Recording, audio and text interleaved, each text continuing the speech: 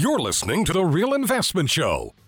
It's interesting. We get into the fourth quarter here, and we're going to try to figure out where markets are going to go. But most important for retirees, they're just trying to figure out where their income is going to go.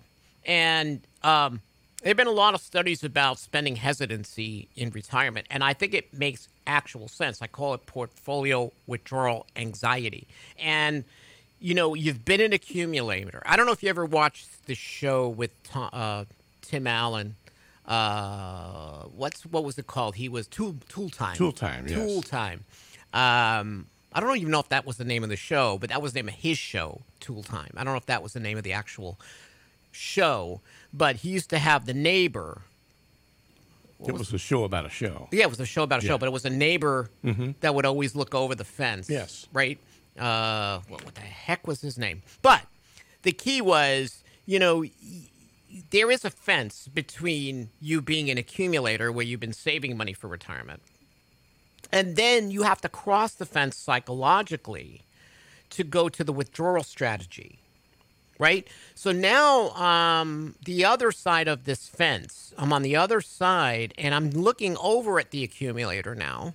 Might be my children, might be friends I know. You know, I'm on this other side, and psychologically, when I have to now pull money from my account, and especially if it's mostly variable investments like stocks and bonds, I do have a huge psychological barrier.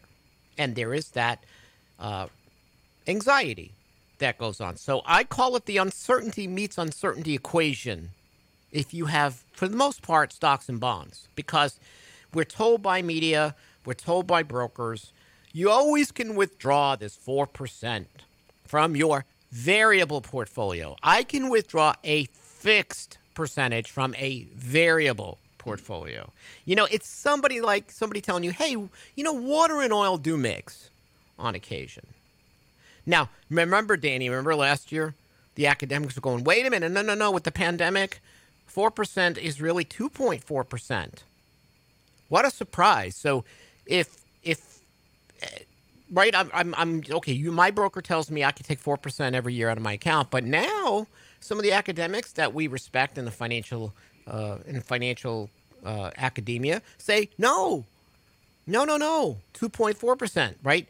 You cannot withdraw an indefinite same fixed percentage from your portfolio throughout retirement.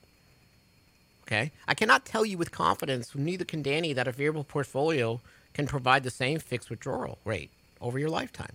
Now, we write about this a lot. Lance has written about the 4% withdrawal rule. This came out in the 90s when we had this roaring bull market. And you got to give yourself a break because now you got to look at the future and what common stock returns it might give you. And we've been, in our software, Danny, we have revised down what future returns were going to be, especially with the markets at 40 times earnings, because eventually, I know we'll be in that rocking chair in the old folks' home. That'll be Lance going, valuations matter. What is he talking about? Valuations matter. They eventually do, don't they? They do, and I think that's a really important point, Rich. I mean, when we look at all the things that are occurring and looking at, you know, you're dealing with a market and something that is variable. It's not fixed. You know, people come to you and I, especially at these events that we do, and they say, well, hey, you know what? I've been with this guy for so long, and by Rule of 72, I think my funds should have doubled. And you say, well, hold on now. Rule of 72 talks about a fixed rate of return. We don't have that in markets. Right. Correct. And so you may have these returns where if everything were fixed, all things would remain equal, and that would be correct. But unfortunately, we're dealing with something that's variable, and that times have changed. You know, it always strikes me as almost impressive on how far back we can think to good things. Everybody remembers back in the day when rates were at 5% and 6%, but we haven't been there in 15 years. It's been a long, long time. So, you know, I think that, you know, taking these things and really starting to understand and planning for it within your own financial plan is going to give you a leg up, because there will be years you're going to be doing great, and that 4% will look like no big deal. It's a walk in the park. But then there's going to be others where you're dipping back into that portfolio a tad bit. And your financial plan needs to account for that, and you need to be able to understand that all these things will be variable. So to rely on this 4% rule that was created years and years ago, that when interest rates were much, much higher, we can't rely on that out of fixed income any longer. We're having to trade fixed income for capital gains, not for the dividend or the interest income that it pays. Right. Times have changed significantly. And they have. And it makes sense psychologically, even though investors and retirees are told that they could do 4%. It makes sense that they're hesitant to spend because they know their portfolios are variable. They get that fixed and variable don't mix. Yet we tell them, mix them, you'll be fine. Right? So when you look at there's a 2020 EBRI Retirement Confidence Survey that found that 1 in 20 retirees don't have a strategy to spend down their assets, and 2 out of 3 are looking to preserve assets for future generations. And its survey found, interestingly enough, that participants were living exclusively off the income their portfolios produce. That has to be an extremely austere experience in this low interest rate environment, just like you said, Danny. Years ago, when I first started, Lance first started, you could put a portfolio together, live off the interest, and it was okay. You can't do that anymore. The whole portfolio has to be looked at as a big tree, and I'm going to pick parts of it off. Sometimes I'm going to have this fruit, sometimes this fruit, where I'm going to have dividends and income, but sometimes I have to take principal and or capital gains. Right? Because how can I make it? How can I make it? Especially if I have to have longevity risk, people living longer today. So I understand.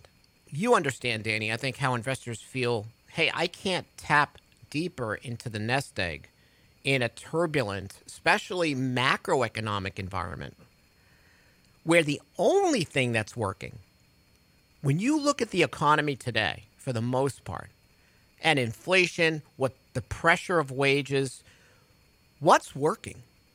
What exactly is working today? Stimulus. Right? The president comes out and says, oh, we've created more jobs than we have in 40 years. Well, if I'm in the toilet and I'm going to climb out to the toilet seat, that's going to happen to anybody's president administration, right? Where do we go from here is the question. And what the bond market's telling you is not far. So if I see this distress overall in the economy, and I'm, again, looking at what consumer sentiment might be, why wouldn't I perhaps curtail my spending? Especially when I'm on the other side of the fence. What's that darn guy's name? It's right on the tip of my tongue. Wilson. On home improvement. Wilson on home improvement. Right. So I'm Wilson now. And I'm hesitant to spend. So people will say, how much can I spend in retirement? Well, there's no hard, fast rule. That is why you have to do the comprehensive financial planning, fall asleep in the bar with Lance's friends, to create this spending confidence and awareness.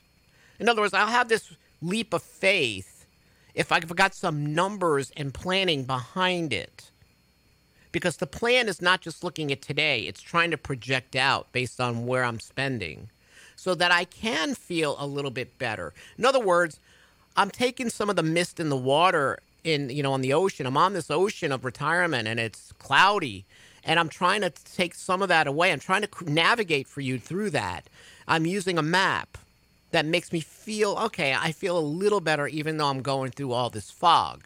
And that's what a plan does. So you have to turn the unknowables into knowables as best you get if you're only using stocks and bonds for the most part to create your retirement income. Right? You got to get a good assessment of what your health is like. You got to be real. Don't you think, Danny, when you create this spending income plan, you got to get a really good assessment of you? I mean, not only what happiness is to you and what you feel is important to you, not what your friends might be doing. Like, hey, we're going to the French Riviera every Wednesday. that may not be you. You may not have the money to do that. So you're going to have to really look inside for many things to create that spending plan. But you also have to take a really honest assessment of your health and longevity. You know, people, we oftentimes ask about qualitative things instead of just the quantitative. You know, gearing up towards retirement, we know the numbers and we want to know that. But, you know, people say, well, why do you need to know this? Well, because they're all going to tie together. Those qualitative things, what do you enjoy? What are your hobbies going to be? What are you going to do for yourself? What are you going to do with your wife, your spouse? You know, those all come together, and those actually will marry into that full financial spending plan. And then how we're going to distribute those assets in a tax efficient manner. I think that's a big part to add that additional value. It is. And you got to look at your fixed expenses. And what I am finding now, fairly recently, is more retirees are looking on cutting fixed expenses, the tough stuff. I want to talk about that with an example when we get back here on Financial Fitness Friday of the Real Investment Show. We'll be right back. Stay tuned.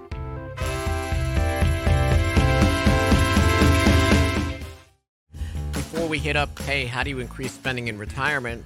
Because that is your second childhood. You know, you want to go up, you go to Real Investment Advice, you can sign up for a daily commentary. Lance's daily commentary cuts to you early in the morning, gives you an idea of what's coming out for the day, one pager. You want to get good information, quick about markets, what to look for, bam, sign right up. Absolutely. Good information, timely each and every day. Gives you some insights as far as what we're thinking as well, besides just the show. A little bit more probably technical data, and, of course, charts. Yeah, some charts, but a lot of language. But, again, less Don Rickles jokes, more data. Less Rickles, more data when it comes to the daily commentary. So it's really good. So new retiree, Danny, interesting. So slashing these fixed expenses, because what this gentleman helped me realize was, heck, if I cut my fixed expenses, I have more money for fun, when we're usually cutting fun stuff in retirement. And he cut his fixed expenses by 30%. Now, he did this by relocating to a manufactured home community in Florida Keys. Communal breakfasts, neighborhood gardens, dinner gatherings, and he purchased a home for $90,000.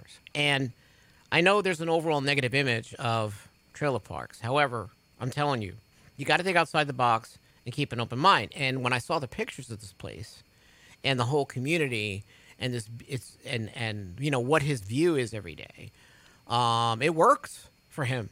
But I don't know why it wouldn't work for everybody. So sometimes you got to pull the stereotypes away and really keep an open mind when it looks to be cutting fixed expenses. He right away increased his quality of life and cut his fixed expenses, and probably increased his mental health dramatically, right? Oh, yeah. You know, it's so interesting how those things, we talk about all these things that are tied together, the qualitative and quantitative, but when you can, you know, have that financial freedom and the security, I mean, think about what that does for you from a mental perspective. I mean, that's huge to know that you can go out and do all the things in spite of the markets, in spite of all these outside factors. I mean, it's tough to put a price tag on that. Listen, you cut your fixed expenses. It's an additional road trip. Maybe it's another trip to Disney with the grandkids. I work with a pre-retirement couple that they have this really great health and wellness expense category, spending on massages, vitamins, gym memberships, and actually they actually don't cut some of those discretionary expenses that ordinarily you would think to cut, like a gym membership. So you have a comprehensive financial plan. It outlines what your specific goals and the probabilities of meeting them, making the unknowable knowable, right? And it fosters spending confidence, right? So if you look at people who complete plans, Danny, right, they feel comfortable understanding the bandwidth in their spending because they got a working knowledge of their needs, their wants, their wishes, things that they have coming up, and overall income, and they can shift easier. And they don't maybe have to shift as much as somebody who over-exaggerates a shift because they don't have the numbers behind it. And that's when I think big mistakes are made. But you can have a financial plan and it stinks. And I'll tell you why it stinks. It stinks because if you take any kind of planning software out of the box, just like any software, and you're just adjusting it for whatever the models are saying in the box and not based on your own analysis, like we keep track of inflation rates, we keep track of correct inflation rate for each goal, especially now, and we look at healthcare trends. We do a lot of things.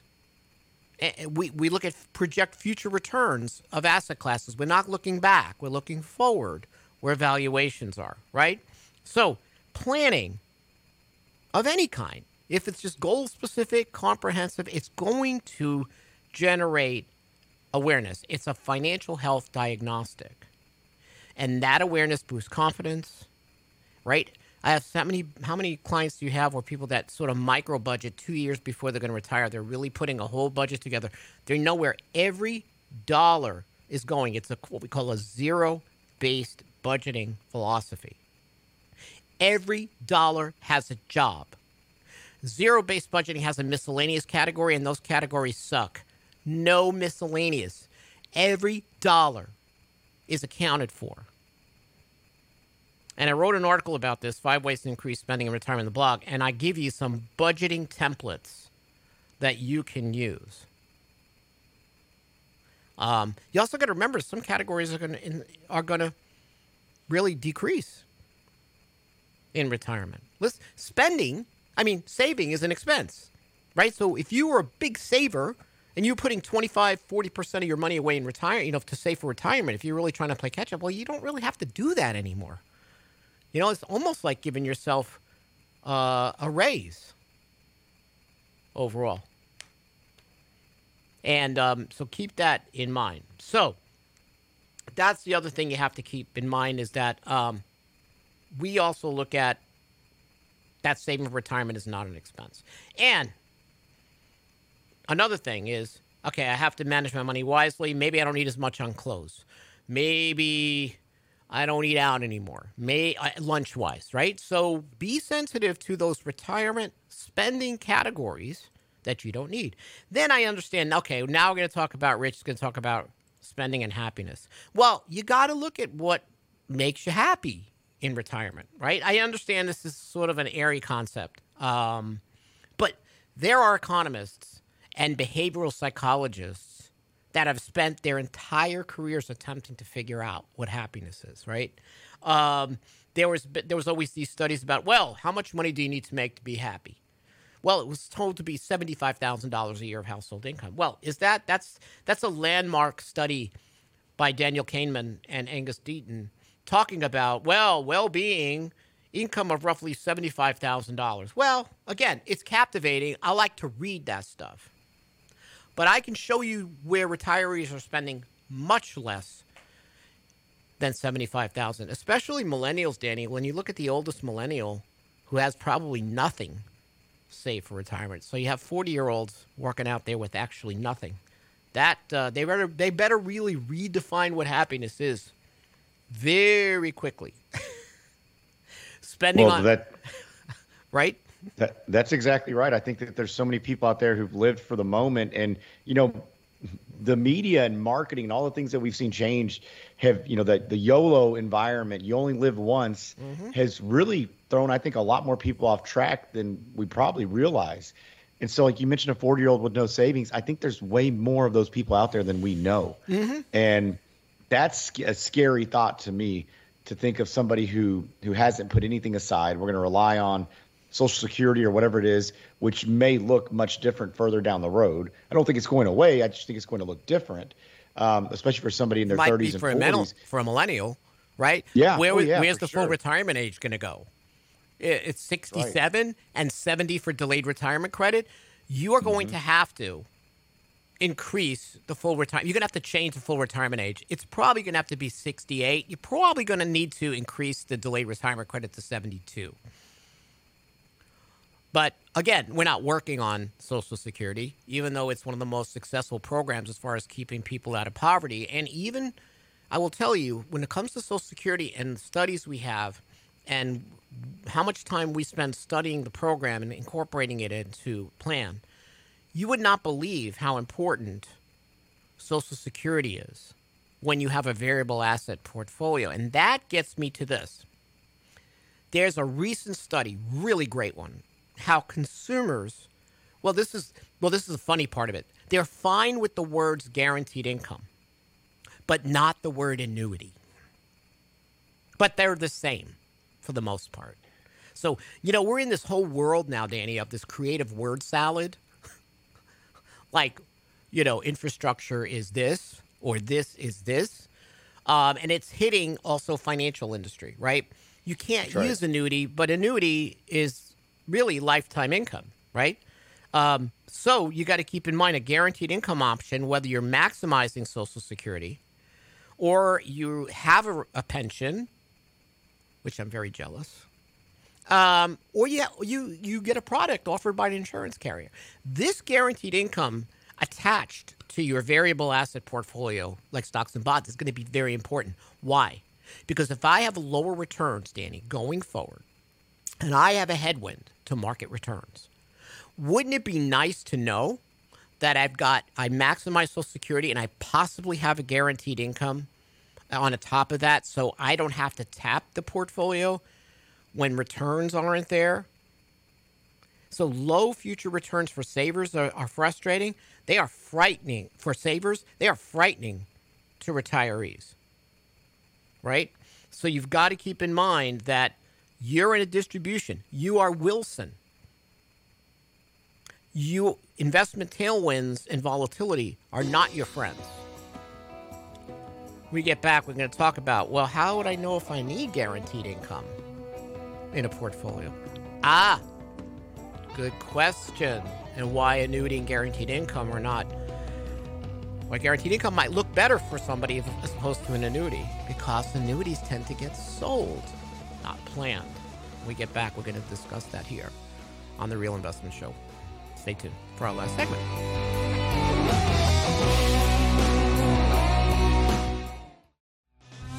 Now, let me tell you about Grandma Rosso and guaranteed income. So Grandma and Grandpa Rosso were janitors in junior high school, right? And Grandpa and Grandma Rosso were able to own a house in Brooklyn and have a new car, being janitors. We have come a long way. And I would tell Grandma, I want to be a janitor when I grow up. No, you're going to college, right? Depression era. So Grandma and Grandpa love guaranteed income. Now, if I want to look at a distribution portfolio in the face of anemic returns, I don't have the tailwind of greater returns. Psychologically, what am I going to think, Danny? I'm going to exhaust my nest egg faster than I should.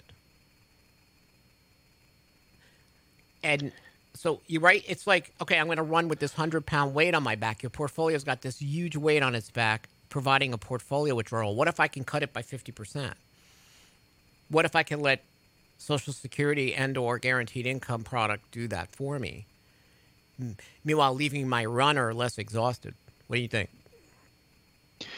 Yeah, no, I mean, I think that the reliance on fixed income used to be huge and such a game changer in the sense that you didn't have to rely on that variable asset or the portfolio as much. And let's face it, I mean, if we look across the United States right now, a big portion of the population already relies on some guaranteed income in the form of Social Security to meet more than half of their retirement or expenses. Yep. So these numbers are already staggering. And like you mentioned last segment, I think that there is a big, there's kind of the scarlet letter over the A word, right? Annuities.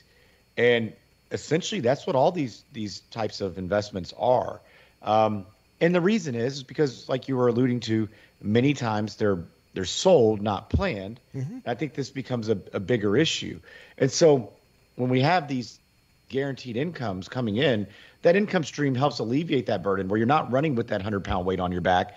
And it makes the volatility of the markets that less or that more inconsequential in the sense of your overall grand scheme when they are planned and you understand where your income comes from and you can work within that budget. I mean, let's face it, Rich, you're talking about people who are getting down and they're really budgeting, they're getting into it. But there's a lot of people out there who will not and don't want to do a financial plan because they don't want somebody what they think an advisor is going to tell them is that you spend too much or you need to spend here or you can't spend that. And I tell everybody, look, our job is we're a consultant and we're designed to help you. You say you want to meet these goals. Well, guess what? Here's how we're going to get there. Yep. And it may be things you don't want to hear. And you know what? That may not be a bad thing either. No, and it could include the guaranteed income. So it makes sense. So this study by David Blanchett and Michael Fink, two financial professionals I really do respect, they did a study, guaranteed income, a license to spend. So retirees are behaviorally resistant to spending down savings, but when they have a guaranteed income, it gives them psychological breathing room to spend. In other words, and think about this from the study, it says annuities can both reduce the risk of an unknown lifespan as well as allow retirees to spend their savings without the discomfort generating by seeing one's nest egg get smaller. In other words, if I'm getting a check in the mail, right, then, do I even need a budget? Let's play devil's advocate. I mean, if all my income, and I'm not suggesting this for anybody, but if all my income is guaranteed income, I get $30,000 a month, just making a number up. Well, okay. Well, I know I'm going to get that $3,000 a month next month and the month after, so it's not like I have to worry about spending down anything. I mean, my psychological barrier, my fence between Wilson and Tim Allen is gone because I don't care. I know I'm going to get another check next month. So that makes sense. But again, these annuities get a bad rap. I don't understand. Like, I purchased this airplane because annuities are complicated, and I'm never taught how to operate the cockpit. I sit there, I stare at the dials and the switches, and I regret the decision. And I wonder, well, why the heck do I own this plane? That is why the injustice comes in with annuities, how they're just sold. Not everybody needs an annuity. Most people have Social Security. That's their annuity. But if I do a comprehensive plan, I can flush this out and say, okay, your portfolio is going to expire before you are, or say your spouse is. So guess what I need to do? I need to mitigate that risk. I need to provide that money to an insurance company. But here's how much. Here's the investment product. Here's how it works. As opposed to, you should put everything into an annuity with all these bells and whistles, and I'll see you later. I got to go sell another one. It makes absolutely no sense. I had someone the other day ask me, I think I need an annuity. And I'm like, well, how do you know? Well, my insurance guy said, I'm like, well, how do you know? You absolutely have no clue. Do you know Social Security is an annuity? It is? Yeah. It's an injustice to me. I agree, Rich. It'd be like selling every other mode of transportation and living in New York City or somewhere and saying you're going to get this great airplane, and nobody, like you said, nobody tells you how to get behind the cockpit. Nobody tells you how to operate it, how it's going to get you to the next point. They tell you initially, but how many times have you visited with somebody and they pay for all these benefits, these bells and whistles, and then it's too late to actually turn them on to make any sense? Well, you've had that happen how many times? Where you've had people that had like a guaranteed income trigger, the insurance person is long gone, and they didn't even realize that they're missing a big benefit, and they've missed the boat.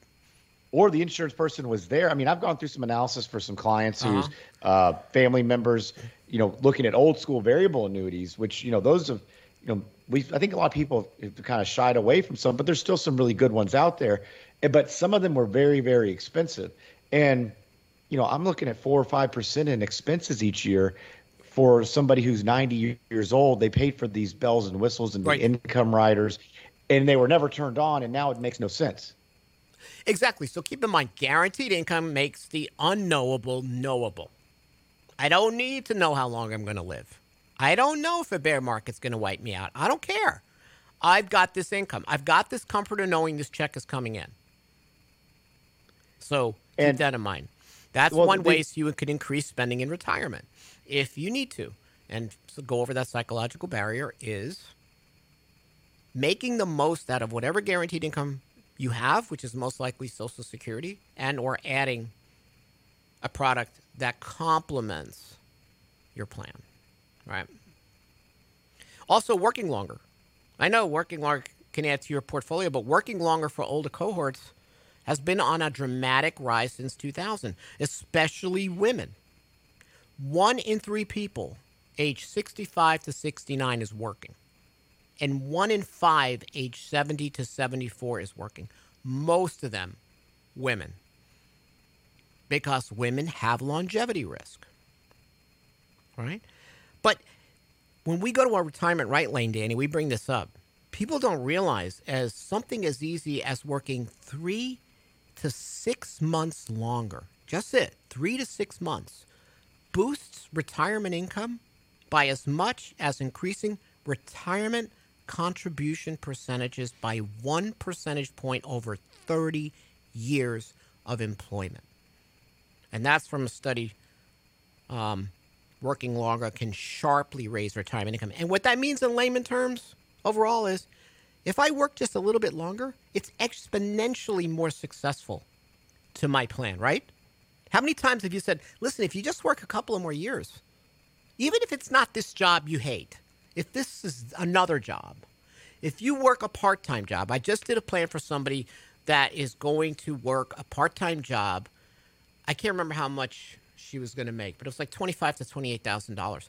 That 2 more years actually tilted her plan to be more successful. And she's doing something she likes because she's postponing some of the income that she needs to take from her portfolio overall, right? And working longer, she said to me, she goes, I just feel like it'll keep me young. I'm more social. So that, and also prevents you from claiming Social Security before you need to. You can wait to take Social Security, right? So a lot of benefits to working longer. There's a vibrancy to working in retirement if it's something you want to do. How many times have I said on this show, I want to work at Buc-ee's. I don't want to serve Lance, though, because he'll heckle me at the fudge counter. But I would think that's the funnest. I love working with people. I think that would be the greatest job in the world. I would love to do that. I'd work at Buc-ee's. I'd work at a ham radio store. I still know my Morse code. So I think that you can do other things as opposed to, I don't think I could be that kind of person, Danny. I don't know about you, that could just sit home. No, I could not do it. It'd drive me crazy. And your wife would kill you. So, but what I'm saying is to feel so, even during the pandemic, it was interesting, even though we were very busy and working, I felt that just staying in the house like that, I was feeling sort of fudgy in my brain. I'm like, I got to get out of here.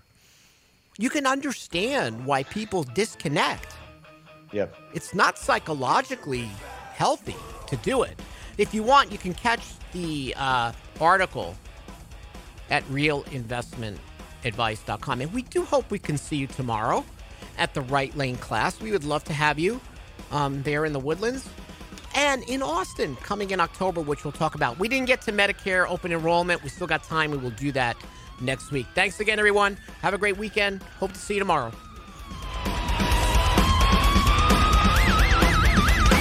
Money, money, money. Must be funny in a rich man's world. Money, money, money. Always Sunday in a rich man's world.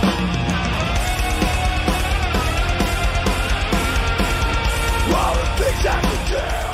Get daily investment news you can use, delivered at the speed of the internet. Sign up for the Real Investment Report now at realinvestmentadvice.com.